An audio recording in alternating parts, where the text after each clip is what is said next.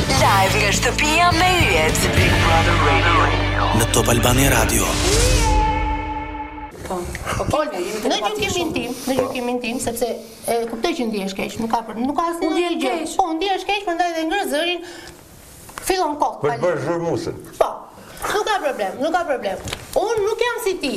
Edhe unë nuk kam mendjen tënde në lojë. Unë jam një person me karakterin tim e Edhe ajo do na duhet, kishe mendjen time në lojë, kush rënte merrej me ty. Aty shumë punë.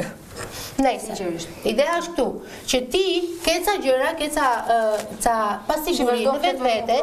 Po mendimi jam për mendimin Ti ke shpërdor ato afrimitet që ka në zemër.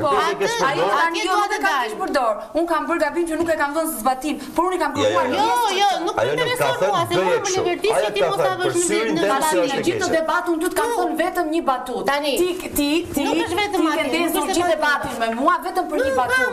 Atë duket normale të ndezësh një debat kaq të madh me mua. Unë duket vetëm të bëj kështu debatesh me ty, për zotin, nuk do ta unë në nivelin tënd. Kaq. Edhe është e qartë.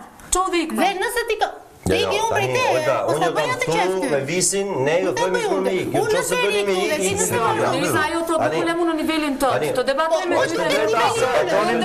Dhe ndërkohë ka kërkuar debat me mua, nuk e bën dashnë gjërat që më dhe në pjatë. Ja